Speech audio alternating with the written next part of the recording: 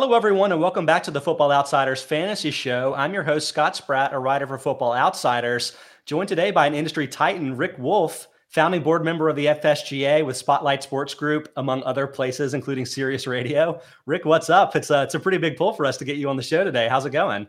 Yeah, so when you say Titan, is that like a fat joke or something?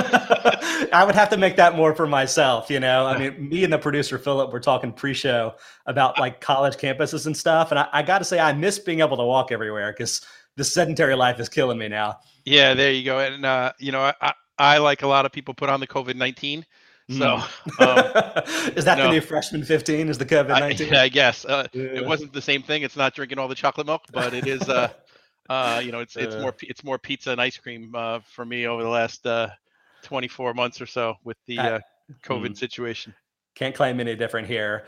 So this is the Week 14 preview show. Rick and I are going to go through all the games, go through major fantasy storylines, touch on some big daily fantasy picks for it. We'll get started shortly, but let me mention that FO Plus is on sale for 99 cents a week for annual subscriptions right now. It's a limited time offer to get our stats, analysis, fantasy, and betting info. So check that out at footballoutsiders.com/subscribe or follow the link in the description of the show. Rick, let's get started with the games this Sunday at 1 p.m. with the Ravens at Browns first. That's in Cleveland, where it's going to be 40 degrees and clear with 14-mile-per-hour winds and gusts to 25. I'll say, in general, it's not super cold this weekend across a lot of the country, despite it being ostensibly winter. But there is some wind factors, so I'll try to bring that up. But Rick, the major storyline for me is, like, what are your thoughts on this Lamar Jackson heavy blitzing trend that we've talked about of late? I think probably starting with that Dolphins game, teams have been blitzing him more and more, and he's performed much worse with the blitz than you would expect from a rushing quarterback. Yeah, I mean, and it's all about containment, right? Mm-hmm. So it's all about containment for Lamar. And, you know, Lamar has special talents, and they'll come out on a play or two here and there, and that's sort of what makes it, whether that play goes for 14 yards or goes for 45 yards as to whether or not that breaks open the game. And a lot of times that can then put the defense on their heels. We haven't seen a lot of that recently. And, you know, run blitz to stop the run is not something that is uncommon. Yeah. But usually for a great running back and not usually for the quarterback. Yeah, to me, it's almost like if they had the full strength of their offensive line, and basically half their team is on injured reserve right now, but they're definitely missing some key linemen as well. I feel like it would be a different story because, you know, blitzing him from the perimeter would leave him lanes to run. And that's just not really working right now because so many guys are getting through.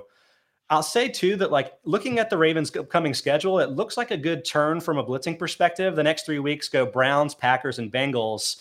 They're all bottom 10 teams in blitz percentage for the season. But just looking at the last run of games, a lot of the teams that you wouldn't think of as being heavy blitzers, like the Bears and Browns, you know, they're bottom 10 on the season, but they blitzed a ton against the Ravens specifically.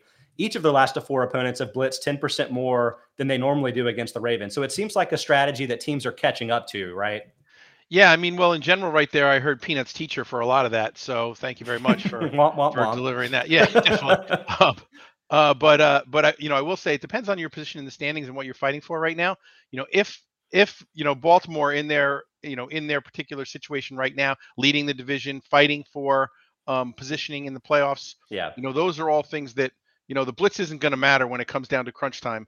You know, Lamar is a big game player, and he's going to go and execute and get it done. I mean, you saw last week he even got it done in that game to bring it back. Went for 2 points. Throw off by an inch and a half. I think it's still a game-winning play, and you know, and I think you always have to be worried about the best playmaker in the game, regardless of the numbers that say X, Y, Z, or ABC.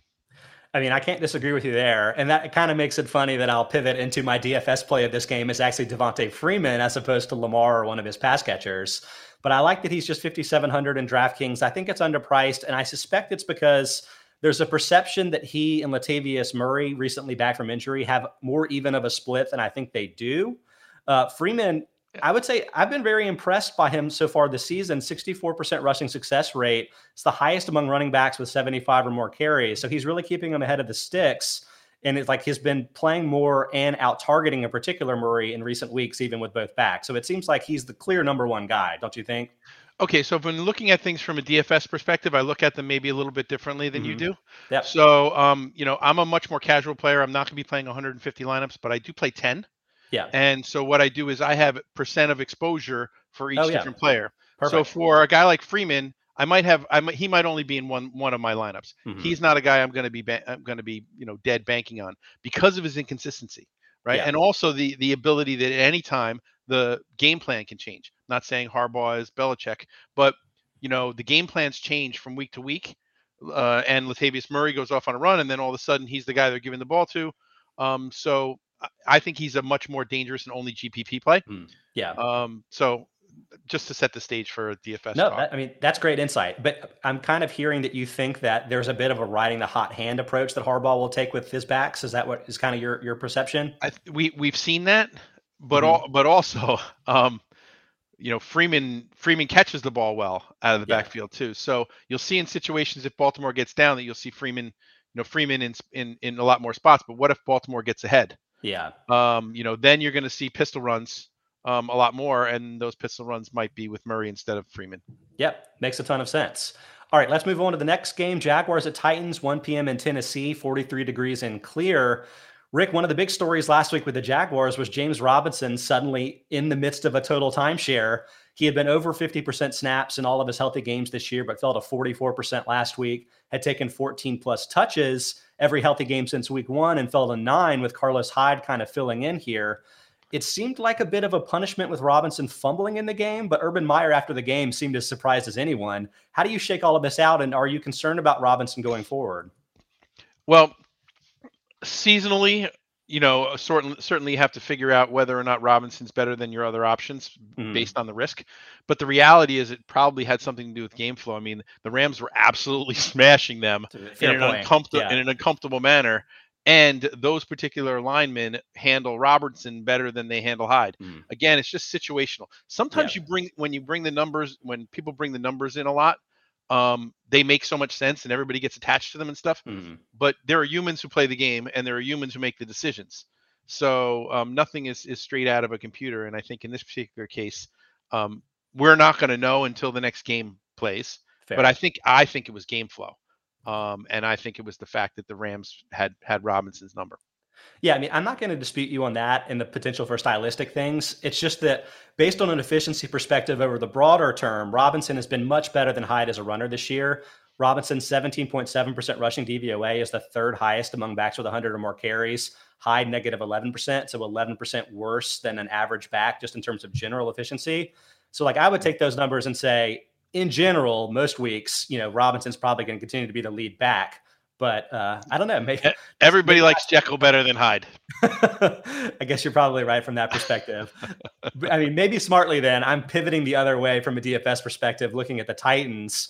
I actually like D'Onta Foreman best of this group. I know Dontrell Hilliard had the better fantasy day. This would have been before the Week 13 bye back in Week 12. But Hilliard also had a breakaway touchdown run of, I think, 65 yards. And Foreman, to me, just strikes me as a much better early down fit for a team trying to do the Derrick Henry thing of running, setting up play action passes, et cetera. Yeah. He's big. He's 236 pounds. He's another guy with a really high rushing success rate, even if his yards per carry aren't that high. 2.7 yards after contact per attempt. Excellent. So do you sort of see this the same way? Is it is Foreman going to be more the guy, or do you think it's a pretty even split? Well, I don't own any shares in seasonal for him in any of my 31 best balls or my 11 playout leagues. Sure. And I'm almost 100% sure he won't be involved in any of my DFS thinking. Okay. Just because, again, in this situation, just too hard to figure out. Although we saw Sony Michel eat Jacksonville alive. True. Tennessee has been willing to and known to do the screens. 3 guys on one side, one guy takes a step back, and Tannehill throws a short screen, and they do that kind of stuff instead of handing to the back. So there's no way to figure that out, and I don't think, unless you're looking at the local news. And I'll tell people who are listening right now, if you want to figure this out, go to where the local news is covering the Titans. The beat writers usually have an idea of what game plan might be, and they generally don't publish it until Friday or Saturday. Yeah. So on Friday or Saturday, sometimes the beat writers will have a beat. I think that's what the game plan is going to be. Great advice for sure. All right, next up, Raiders at Chiefs, 1 p.m. in Kansas City, 45 degrees and clear with 13-mile-per-hour winds, gust to 29, so potentially an issue there, although probably not for Patrick Mahomes with his amazing arm. But my question here is really more about the Raiders and what you think Josh Jacobs can do against the Chiefs' run defense. There are two factors here in my mind. One is the Chiefs' run defense has gotten a lot better in the second half of the season. They were 32nd in run defense DVOA weeks 1 to 5, up to the top 10 since then. So big change there. But the other is that Josh Jacobs has been getting more work since the team's bye/general upheaval. And then suddenly Kenyon Drake is out for the rest of the season. So I could see this going either way. Do you have a kind of a leaning one way or the other? I mean, Kansas City should take care of business here. Las Vegas is not that great a team. Mm-hmm. I don't know that that's going to allow them to run that much. The Kansas City offense is running on all cylinders in the last game and a half. Yeah. And if they continue that and they score early and often, it's going to be all Derek Carr and his weapons trying to make the comeback, and not as much Josh Jacobs. In a PPR, I think it might be worth it, because one of the plays the Raiders love to run is where it's a chip block by Jacobs, and then he runs 5 yards ahead and just turns around.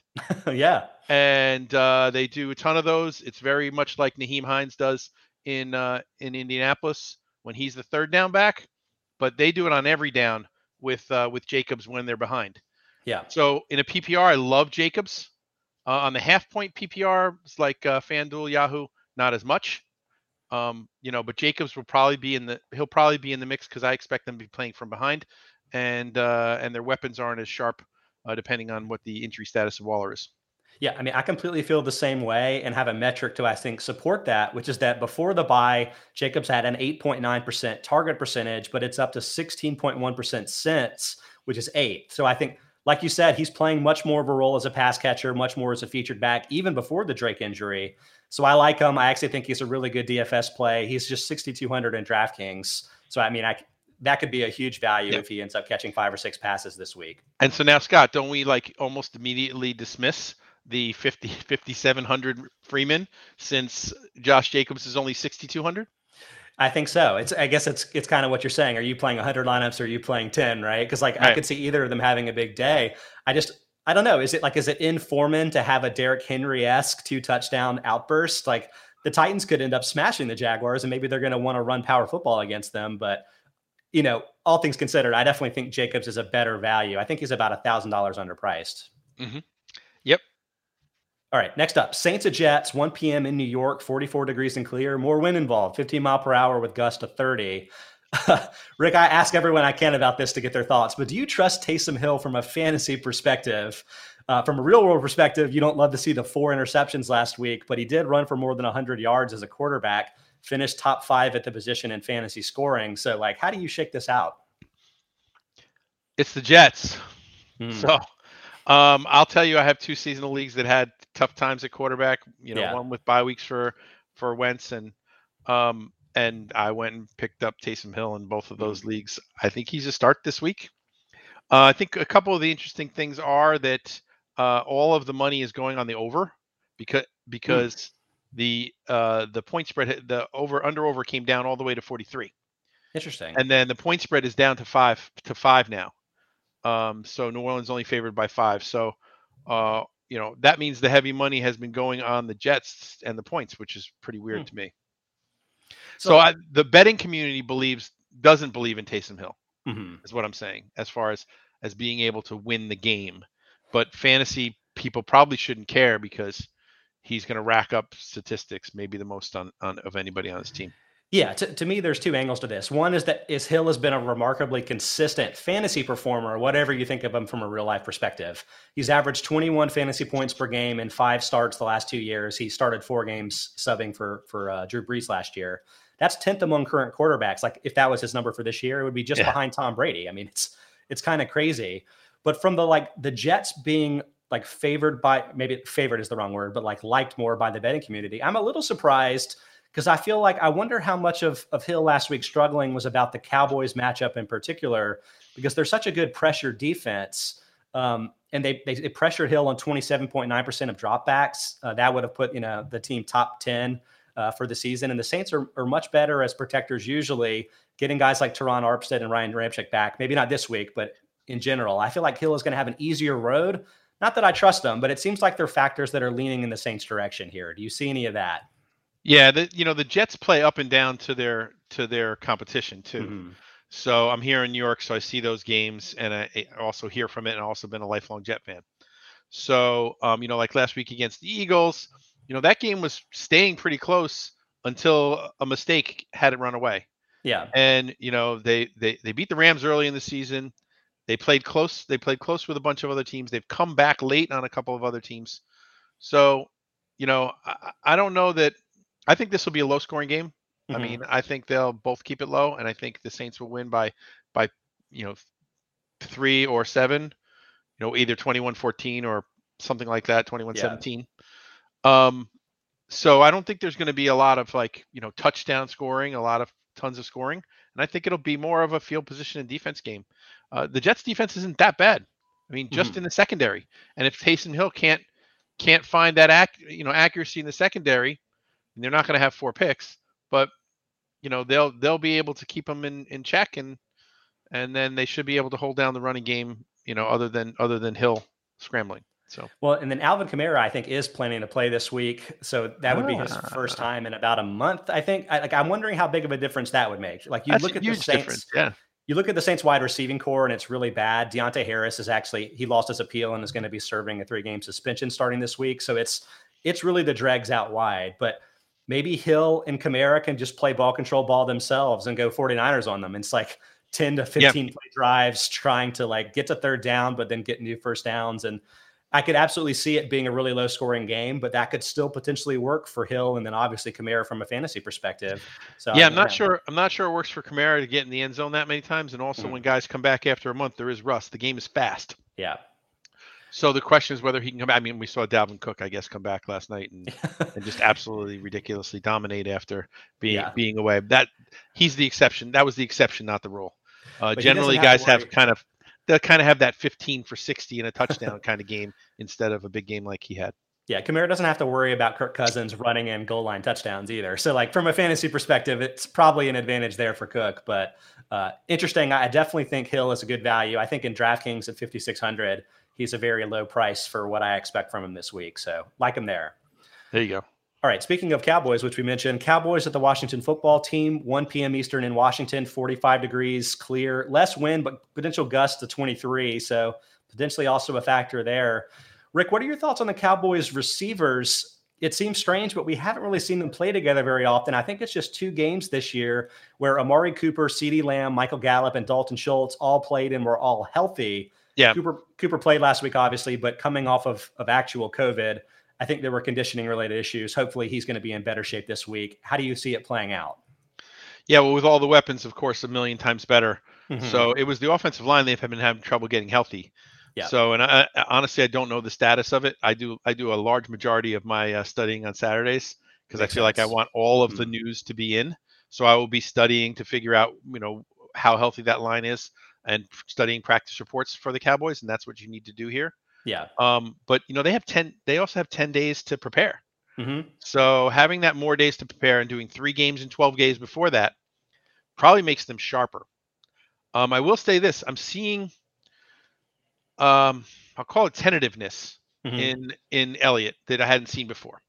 So this year, when he used to hit the hole, he used to hit it with aggression and to try and punish people, it seemed. I'm seeing him hit the hole with a little juke step or a little jump step, and then people are tackling. These are pros. Like the fakes he's trying to make on people to be, it's not working well. I'd like to see him back to hitting the hole, and hopefully, I'm sure his coaches see it if I see it. Yeah. So, hopefully they can get him to get rid of that habit. His habit of trying to, get around people instead of go through them. And then I think they'll just run on all cylinders. I think the Cowboys are contenders, to be honest. I definitely think so in the broader sense too. The running back part is interesting because obviously Tony Pollard's been a highly efficient player, but another factor for that this week is apparently he tore his plantar fascia in his heel. And he's like, yeah, he's probably going to play. I'm like, what? How do these guys do this? It seems crazy to me, but I'm almost wondering. You've seen North Dallas 40, haven't you? Yeah. Hell, I like needles. So. These guys are both potentially injured. I don't know, compromised or whatever. I don't know. I'm scared of the Cowboys running backs relative to what the usual high expectations are for them. I feel like there's chances it could go either way. So really from a DFS perspective, I'd rather look at Antonio Gibson at 6,000 in DraftKings. Oh yeah. I have some rushing splits here. Like one, I'll say before the bye, it's 4.0 yards per carry. Since 3.8, doesn't really seem good, but he's doubled his avoided tackle rate and gone from 16 touches per game to 27.3. And while J.D. McKissic's injury, I think, was involved, I think it's a health-related thing here, too, where he's gotten over his shin injuries. What were you saying in the pre-show meeting about him catching the ball, too?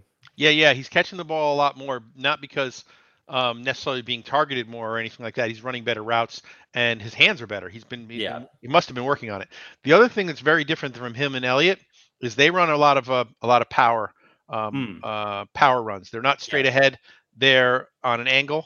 And he's missing getting hit that first time, using that stiff arm, and getting into space. And so I'm seeing speed through the hole. I'm not seeing hesitation. He's not trying to make moves. He's going straight ahead and then using his offhand in order to try and push people away. And I think it's very effective for him. And you see him breaking into the second level way more often than you did late last year. He was good. Love that. I feel like he's a great value right now from a fantasy sense because the early season, disappointment, so to speak, is kind of dragging down the full season numbers versus what I expect from him going forward. So great opportunity there. Yeah. All right. Keep trudging along. We got the Falcons at Panthers, 1 p.m. here in Charlotte, 48 degrees and clear. Rick, which is the real Cam Newton? In week 11, 78% completion rate, had the 10 carries and 3 total touchdowns. Week 12, that dropped to a 24% completion rate, just 3 carries, just 1 total touchdown before the week 13 bye. I mean, it's hard to get more extreme than those two performances. Can you get a sense of what it's going to be like going forward? No, only thing I can say is since he's back in Carolina, he loves to be at home. Yeah. Like you see when he scores a touchdown or something good happens, he goes to the crowd. Behind the bench, he goes to the crowd and gives high fives to everybody. He just loves the adulation that happens in Carolina. So I'm more likely to take a chance on him in Carolina than I am on the road. He doesn't have like Ben Roethlisberger type road home splits. And if you saw like last night, Roethlisberger awful in the first half and luckily decent enough in the second half to save it. But honestly, gotta love that from a fantasy player's perspective. I call it Oscar time for those who like Sesame Street. Nice. But I think that's sort of the factor here. Look, he's usually talented. Atlanta is a colander, and he might just be the water that pours through. So it's interesting. The home road split angle is one I hadn't really thought to look of. I think in part because I always assumed that rushing quarterbacks are going to have lower splits, given that they get a lot of production from carries and from running it into the end zone. But interestingly, with Newton here, and I think with the Panthers all season, there seems to be a matchup lever with their pass protection because their offensive line started bad, has gotten injured, and gotten a lot worse. And you'll notice that in week 11, just 5 combined sacks and pressures, but in week 12, I guess, 10 sacks and pressures allowed. And like, while the performances were more extreme than you would normally expect from that type of split, I don't think I would start Newton or a lot of the Panthers unless they were playing a really bad pressure defense. Guess what? The Falcons are 32nd in adjusted sack rate on the season. This may be one of your few opportunities to get the Panthers not under total duress. And so, like, this is a week where I would consider starting Cam Newton from a fantasy perspective. But granted, it's a huge risk, especially in a traditional league where it's fantasy playoffs for some people this week. Yeah. It's tough to start him if you have, and if you have him, he's likely your second quarterback. So you likely have a good enough starter, especially if you're getting into the playoffs. So it would be hard to start him in seasonal. In daily, again, it's a different situation. But in the same situation, he won't have more than a 10% or maybe even in 2 of my 10 lineups at most. Yeah, he's just 5,400 in DraftKings. I keep saying just. I mean, there's a risk that's baked into the price there, I'm sure. Do you feel better about Taysom Hill? Is it close? Like, do you have a sense of those two? Yeah, I think I would rather go with Taysom Hill. He doesn't have as much up and down, especially in cash games. But in GPPs, taking a shot at Cam Newton in your lineup he has a higher ceiling, I think. I think they probably both have a high ceiling, but I think what you're also saying is that fewer people probably will start Newton, and that kind of makes him a good, Yeah. Mm-hmm. In GPP, much better. Absolutely. All right. Seahawks at Texans, 1 p.m. Eastern in Houston in the Dome there. I don't know what to... I'm not going to watch this game. Major storyline. Is Adrian Peterson the Seahawks' number 1 running back now? It's a little bit complicated. He had the most carries last week in week 13, 11 for him, 10 for Rashad Penny, 3 for Travis Homer, but Homer had the big play touchdown. Penny had the most snaps played, and then Alex Collins missed the game with a nagging groin injury and is probably going to come back this week. I mean, so many running backs. Can you make any sense of it for me? Yeah, I mean, I think what you do is you take the high-tech decision-making device and you flip it. Yep. And if it's heads, you go for Peterson, and if it's tails, you go for Collins. I like it. I'm ranking Collins the highest in PPR formats this week, the highest being 46th among running backs. So, like, this is probably a situation where you're just going to avoid everybody here. I know it hasn't worked for Collins this year from a fantasy perspective, but I got to say his efficiency metrics look kind of okay. The 3.9 yards per attempt, not so much, but 51.5% rushing success rate is pretty decent and way better than everybody else on the team. Like Penny for the year, 22%. I know that's not a lot of carries. Peterson, like 34%, 13th lowest among running backs. To me, Collins is more the move the sticks guy, but I just don't know if the Seahawks have enough of an offensive line or enough of a commitment to the run to really make it work with so many guys being involved. Yeah, I mean, I just think it's a matter of personal physicality for me for Peterson. We had him on our show on Colton and the Wolfman, and I was remote, and Glenn was in person. And Glenn says his hand still hurts 4 years later from the handshake. Because Peterson has this thing where he tries to squish your hand until you try to pull away. Yeah, well, he would definitely smush me because I'm a soft fantasy football writer. I think Collins is the play if you're going to play anyone at all. Yeah. In touchdown only situation for Peterson, he'll probably get the goal line work. He's one of the better goal line backs ever. I mean, for me, this game is exposing the fact that going through every game may be not that interesting from a fantasy perspective. Hard to come up with the guys that you're looking to play here. From a DFS perspective, I said, like, Pharaoh Brown, the tight end, what a value, 4,600 in FanDuel. But, are you starting Pharaoh Brown in your DFS lineups? Probably not, right? Ew.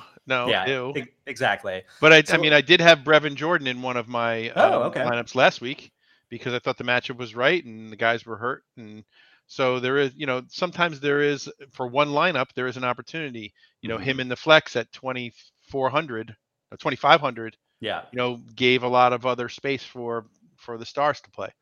So, yeah, and I'm not sure how many DFS players are keeping up with the fact that Brevin has been starting over Jordan Akins the last few weeks because who wants to follow the Texans? Let's be honest. Yeah. So let's move on to a game that's, I'm not sure this is that much more interesting, but Lions at Broncos, we got to do it. 4:05 in Denver, 56 degrees and clear. I want to talk about this just because I love Javonte Williams. I went to my alma mater, UNC. Do you think he's a current star or a future star running back? I'm not giving you any other options. He's emerging.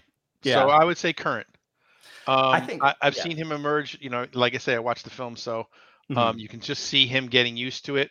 When rookies are first in the lineup, they're not hitting the hole as hard because they're not sure they have the right play. They're moving in the right direction. They're trying to get their footwork right. They're trying to figure all that stuff out. He is smooth as silk now, and if the talent's going to come out, the rest of the season is going to be a good run for Javonte Williams. So that's really interesting that you point that out. Again, we have Derek Klassen, a scouting expert, on the Tuesday show with us every week. And a few weeks ago, talking about him, he mentioned that he thought he saw some hesitancy in picking lanes and maybe not always going in the right direction with that. But I always come back to the fact that 18.6% avoided tackle rate. That's number one of running backs with 100 or more carries and well ahead of the field. Stevenson is at 15%, McCaffrey 13%, and Dillon at 11%. So it falls off sharply. Yeah, what's the real number, being that he was tentative early in the season? Probably higher than that. Yeah. Are you seeing that when you're watching him? Is there something about him where he can either he's sidestep tackles or he's hitting the hole right, and he's hitting it with that one cut. Mm-hmm. So it's one cut left to right, and then cut north and south. Yeah.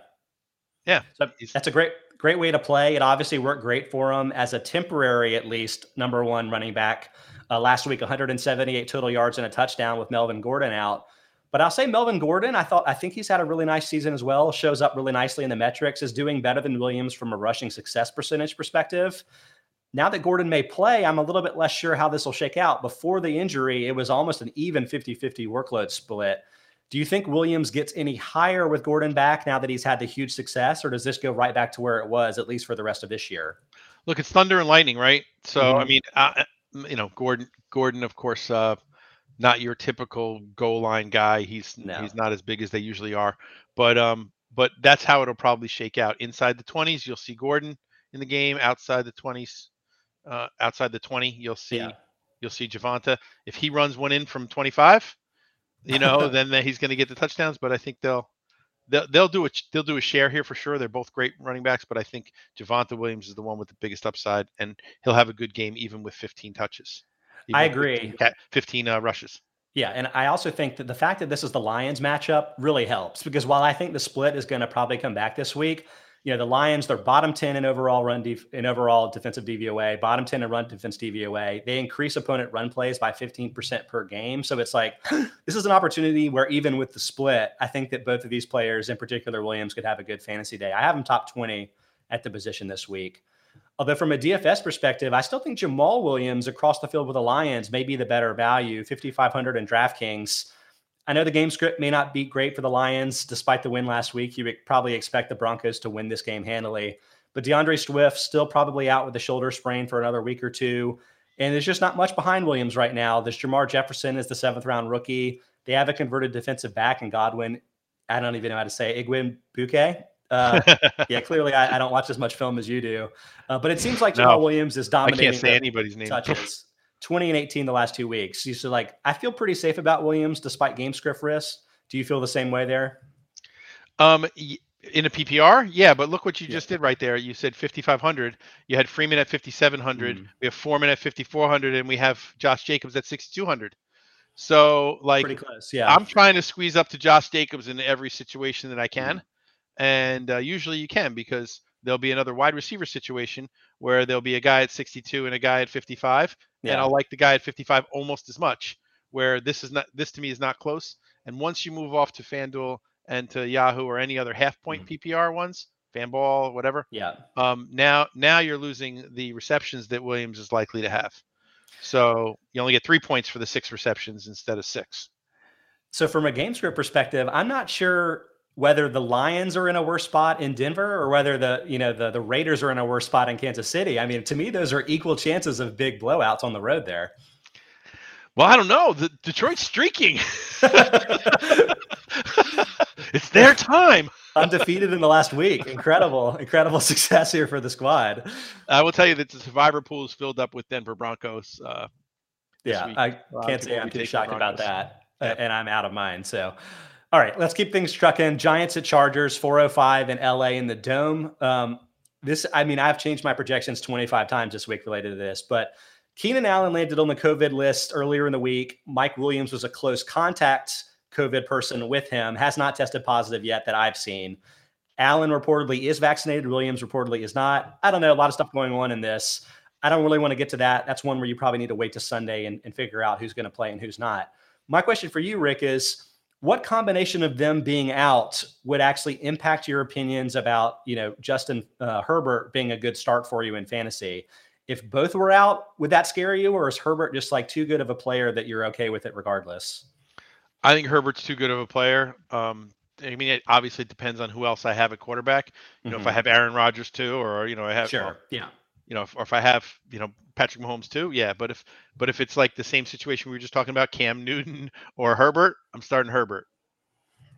I mean, I can't really tell you that I disagree. I think when I temporarily updated, assuming that Mike Williams was out, I have him back in as we're recording this on Friday at 1. But I think Herbert fell from 2nd to 4th in my quarterback rankings.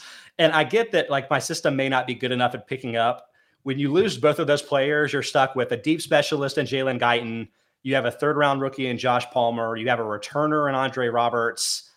Everybody else probably is going to be a practice squad type call up. It's Jared Cook and Parham too. That's your tight ends. True. But it gets pretty barren at least from a wide receiver perspective. But I don't think it would move the needle enough to knock him out of my top 10. And you have 3 running backs, also 2 of which can line up at wide receiver. Eckler can really catch the ball. So I think I'm with you there. And he's capable of lining up at wide receiver and playing wide receiver when necessary. So they could have Jackson or Kelly in the backfield, and have Eckler lined up on the outside. I think Herbert will figure it out. He seems to always do that. He seems to lock in. His floor is 250 and 2. I agree. And ceiling. The ceiling. 4.25 and 4. So, he's a plug and play for me. Well, fingers crossed we won't have to deal with that. I hope that both of the receivers can play this week. But curious about your thoughts on the other side of this with Saquon Barkley. He's 6,000 in DraftKings, so kind of in that Jacobs range as well. And the workload hasn't been there this year. He's had 17 touches each of the last 2 weeks, which is good, but he's only gotten to 20 touches once this year in 8 games. He got to 20 touches 20 times his first 2 years in the league. So it's been a different ballgame since the injuries. But I think we've kind of banged home on this show. The Chargers are such a great opponent for runners to face. They're 32nd in run defense DVOA, a big booster of run plays and rushing touchdown rate. So how does it shake out here for you with Barkley from a fantasy perspective? Yeah, I mean, it has to be considered, but he's, again, in that same range with Josh Jacobs, right? Mm-hmm. So I'm still taking Josh Jacobs first, but maybe I'm having a share or two of him. He's capable of the big game, hasn't had it yet, probably dying for it. Probably the Giants and the Giants fans are dying for it. Mm-hmm. I was at the game 2 weeks ago. 2 weeks ago. Wearing my Saquon Barkley jersey. So, into him getting back to prominence, and all the Giant fans I know are into it too. Like, since you're a little bit closer to that team than I would be as an outsider for sure, like, how much do the quarterbacks kind of play into this? Like, Daniel Jones seems like he's going to miss several more weeks. We're hoping Glennon's going to play, but he suffered the concussion last week. You could end up with like a Jake Fromm starting a quarterback. That might disqualify all of their skill players from a fantasy perspective, but how would you judge that side of it? Well, inexperienced quarterbacks tend to find the tight end and tend to find the check down. Yeah. It could actually be fine for Barkley and even for Booker to be finding the check down, and good for the tight end. So good for Ingram. But not great for all the other skill position players when they run tight routes. That ball is going to be thrown a foot in either direction for guys who aren't used to the chemistry of different route running, and that makes it tough. But the short cross the seam tight end routes are pretty common. With looking at your first progression, your second progression is almost always that, and then your third progression is the check down, right? So he'll be on the second, third, and fourth progressions, and that's what happens to young quarterbacks. Yeah, makes sense for me. But I'm hopeful that Glennon's going to make it through the concussion and be able to play this week. But let's keep going. We got the 49ers at Bengals, 425 in Cincinnati, 53 degrees and clear. Rick, do you think that T. Higgins has passed Ja'Marr Chase from a fantasy perspective? Is there like a number one here? Like, what are your thoughts? I've had a hard time figuring out what to do with this particular matchup, because the Bengals ended up in a shootout last week, and they had a defensive game a couple weeks before that. Mm-hmm. 49ers play ball control most of the time with a team like this, so they try and take the air out of the ball, and you'll see possibly a lot of running from them. I don't know who will do that running, but whether Wilson's healthy or whether it's going to be hasty. Yeah. But to answer your question, I think Ja'Marr Chase has taken himself out of that, and it's not anything. He's targeted. They can be targeted exactly the same number of times, but Chase just doesn't catch all the balls, and T. Higgins does. So that's true. That's just, they can get 10 targets each a game, and Chase will have 6 catches, and Higgins will have 8. So I think it's just a function of getting Chase getting Chase comfortable to the game and the speed of the game and the hand play of the game. I was explaining this to somebody I was watching the game with, the hand last night. The hand play of cornerback versus wide receiver has gotten to such a deep depth, and the cornerbacks, toughest job in football, in my opinion, have gotten really adept at getting their hands in the way or knocking the ball out after it's caught, because a football move has to be made in order for it to be a catch now. So instead of actually trying to intercept it, their job is to wait for it to be caught and knock it out. So they're fist punching. You saw on the last play of the game last night, the tight end Freiermuth had the ball in his hands, and then the super smart Harrison Smith punched it out. He didn't try to get in between that beforehand. He waited for him to catch it. He literally held his hand back, and then waited for it to be caught, and then crushed it to win the game. So we're seeing just a different style of play there, which is harder to understand for a guy in college who never had that.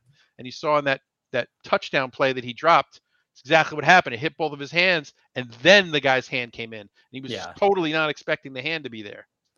So that type of thing, it probably complicates some of the metrics that we're looking at. But I'll say that while the Ja'Marr Chase hands sort of preseason storyline went away, I think he is up to 9 drops, at least by Sport Radar charting for the season, is one of the league leaders.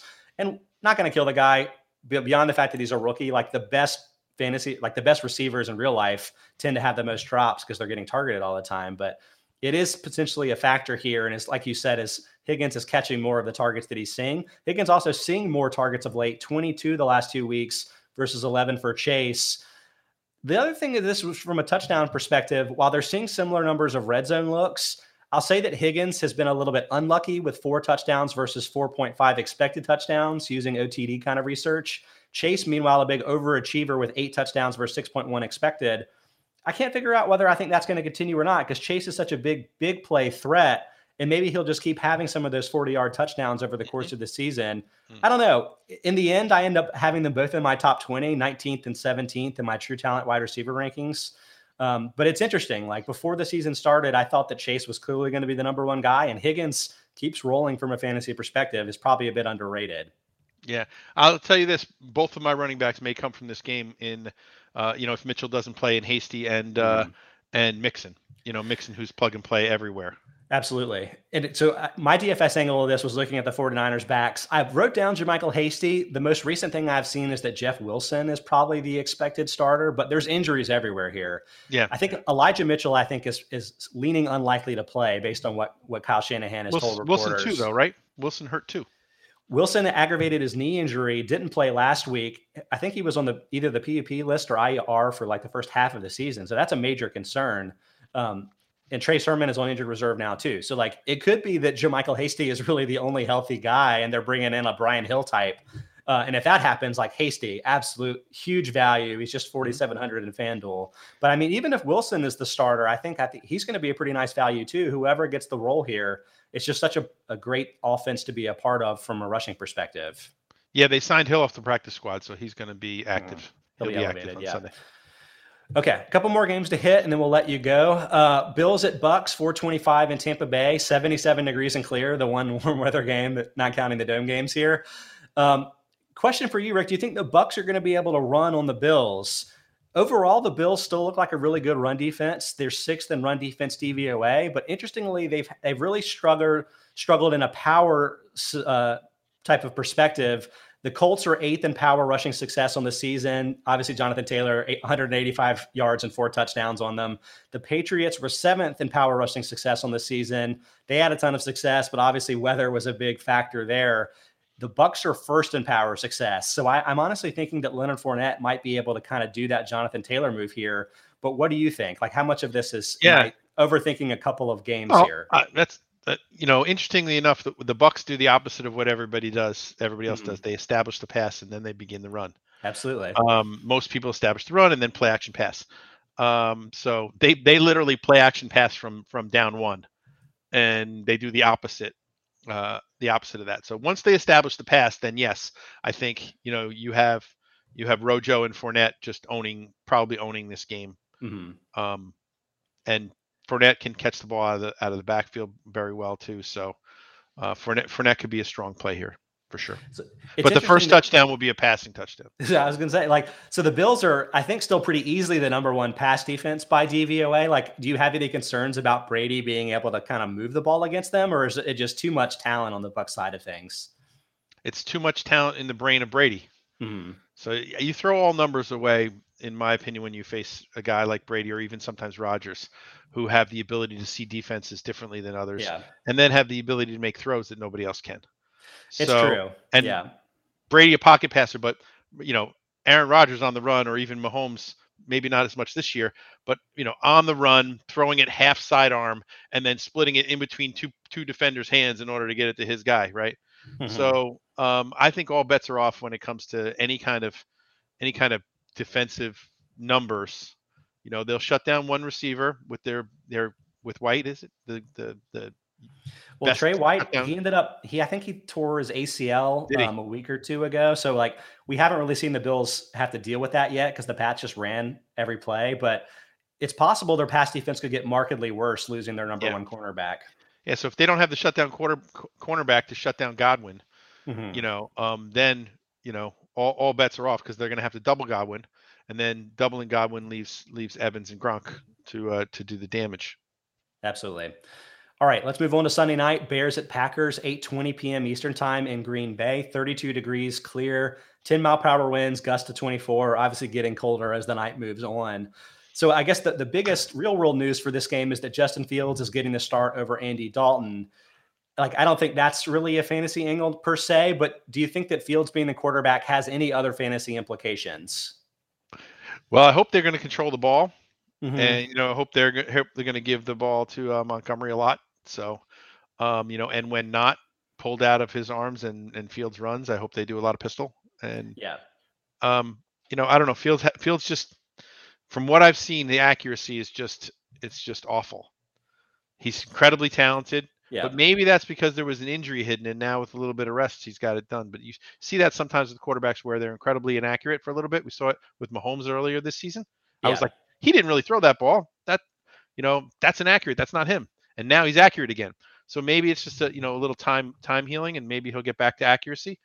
But he really only has one good target. So in Mooney. So he will hopefully have Allen Robinson back. He's missed the last month, but I think is expected to play this week. So maybe the full complement for the first time. No, like I said, he'll only have one good target. Mooney. Harsh.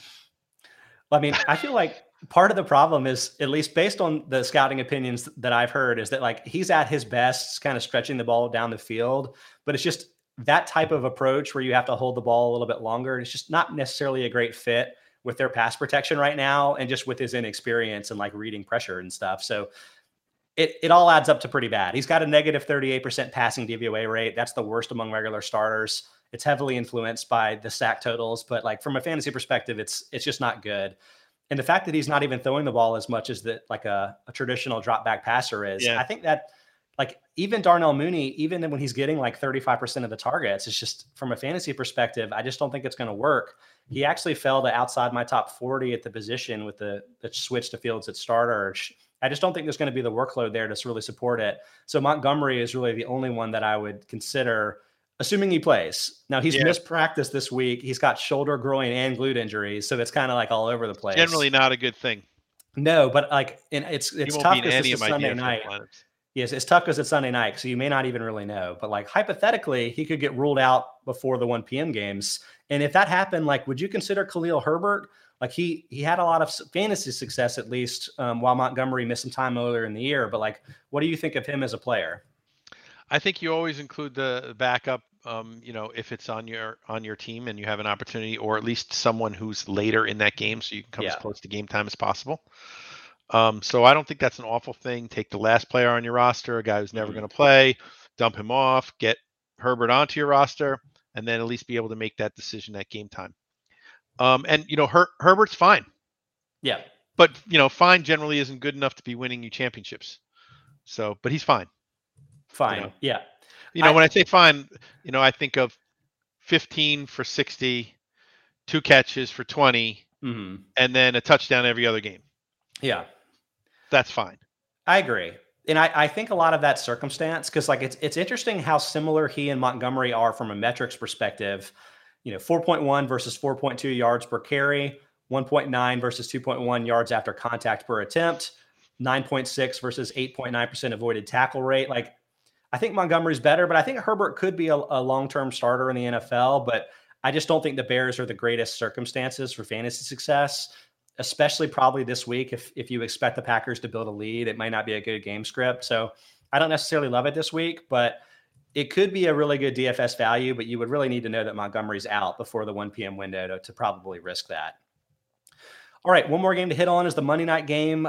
In the only game of the week, Rams at Cardinals. It is a pretty fun game, I got to say. So, I mean, there's a lot of stuff to highlight from a real world perspective. From a fantasy perspective, I wanted to get your read on Sony Michel. Obviously had a huge fantasy week last week, subbing for Darrell Henderson, who was out. I think Henderson is probably going to play. I'm not 100% sure there. But Sean McVay also told reporters how much he liked Michel as a player that keeps the team ahead of the sticks. And Michel is actually the number one running back with 100 or more carries with a 58.3% rushing success rate this season. So he really is keeping them ahead of the sticks. Yeah. Is there any concern in your mind that he could end up taking the number one job away from Henderson? Or is it just no worries, it's an injury thing and that's it? As a Rams fan, not concerned at all, because I think Sony Michel is, quite frankly, the better straight up runner. Interesting. I think Henderson is better at those the powers and the sweeps and the picking up the catches. They would be very, very good as Michel being the first and second down back and Henderson being the third down back. I think that would be a winner for my Rams. So fantasy players don't want to hear that, though, but yes. Well, fantasy players who are banking on Henderson, but honestly, if you decided to bank on Henderson, then you certainly weren't playing in my smart system that Glenn and I have. 3 bona fide locked in running backs and the first 4 picks. Then you would have 3 other running backs, and he'd be your 4th. Yeah. So, and he was going late second, early third by the time we got to close to the start of the season, which I think was way too early. So in 31 best balls, I have zero Hendersons, and I'm a Rams fan. Yeah. So I think if people were drafting him that early, they should have been expecting those results. And I think Sony Michel's the better overall player. As far as fantasy players go, Henderson probably catch more passes. So PPR, I kind of like them the same. But in non-PPR and half-point PPR, I like Michel better. Well, I'm glad that you're a Rams fan, because I wanted to ask you about Van Jefferson as well. Yeah. So like his I wouldn't say his workload is changed dramatically since the Robert Woods injury. He had played 80% or more of snaps all season. He's seeing more targets, but he was always on the field.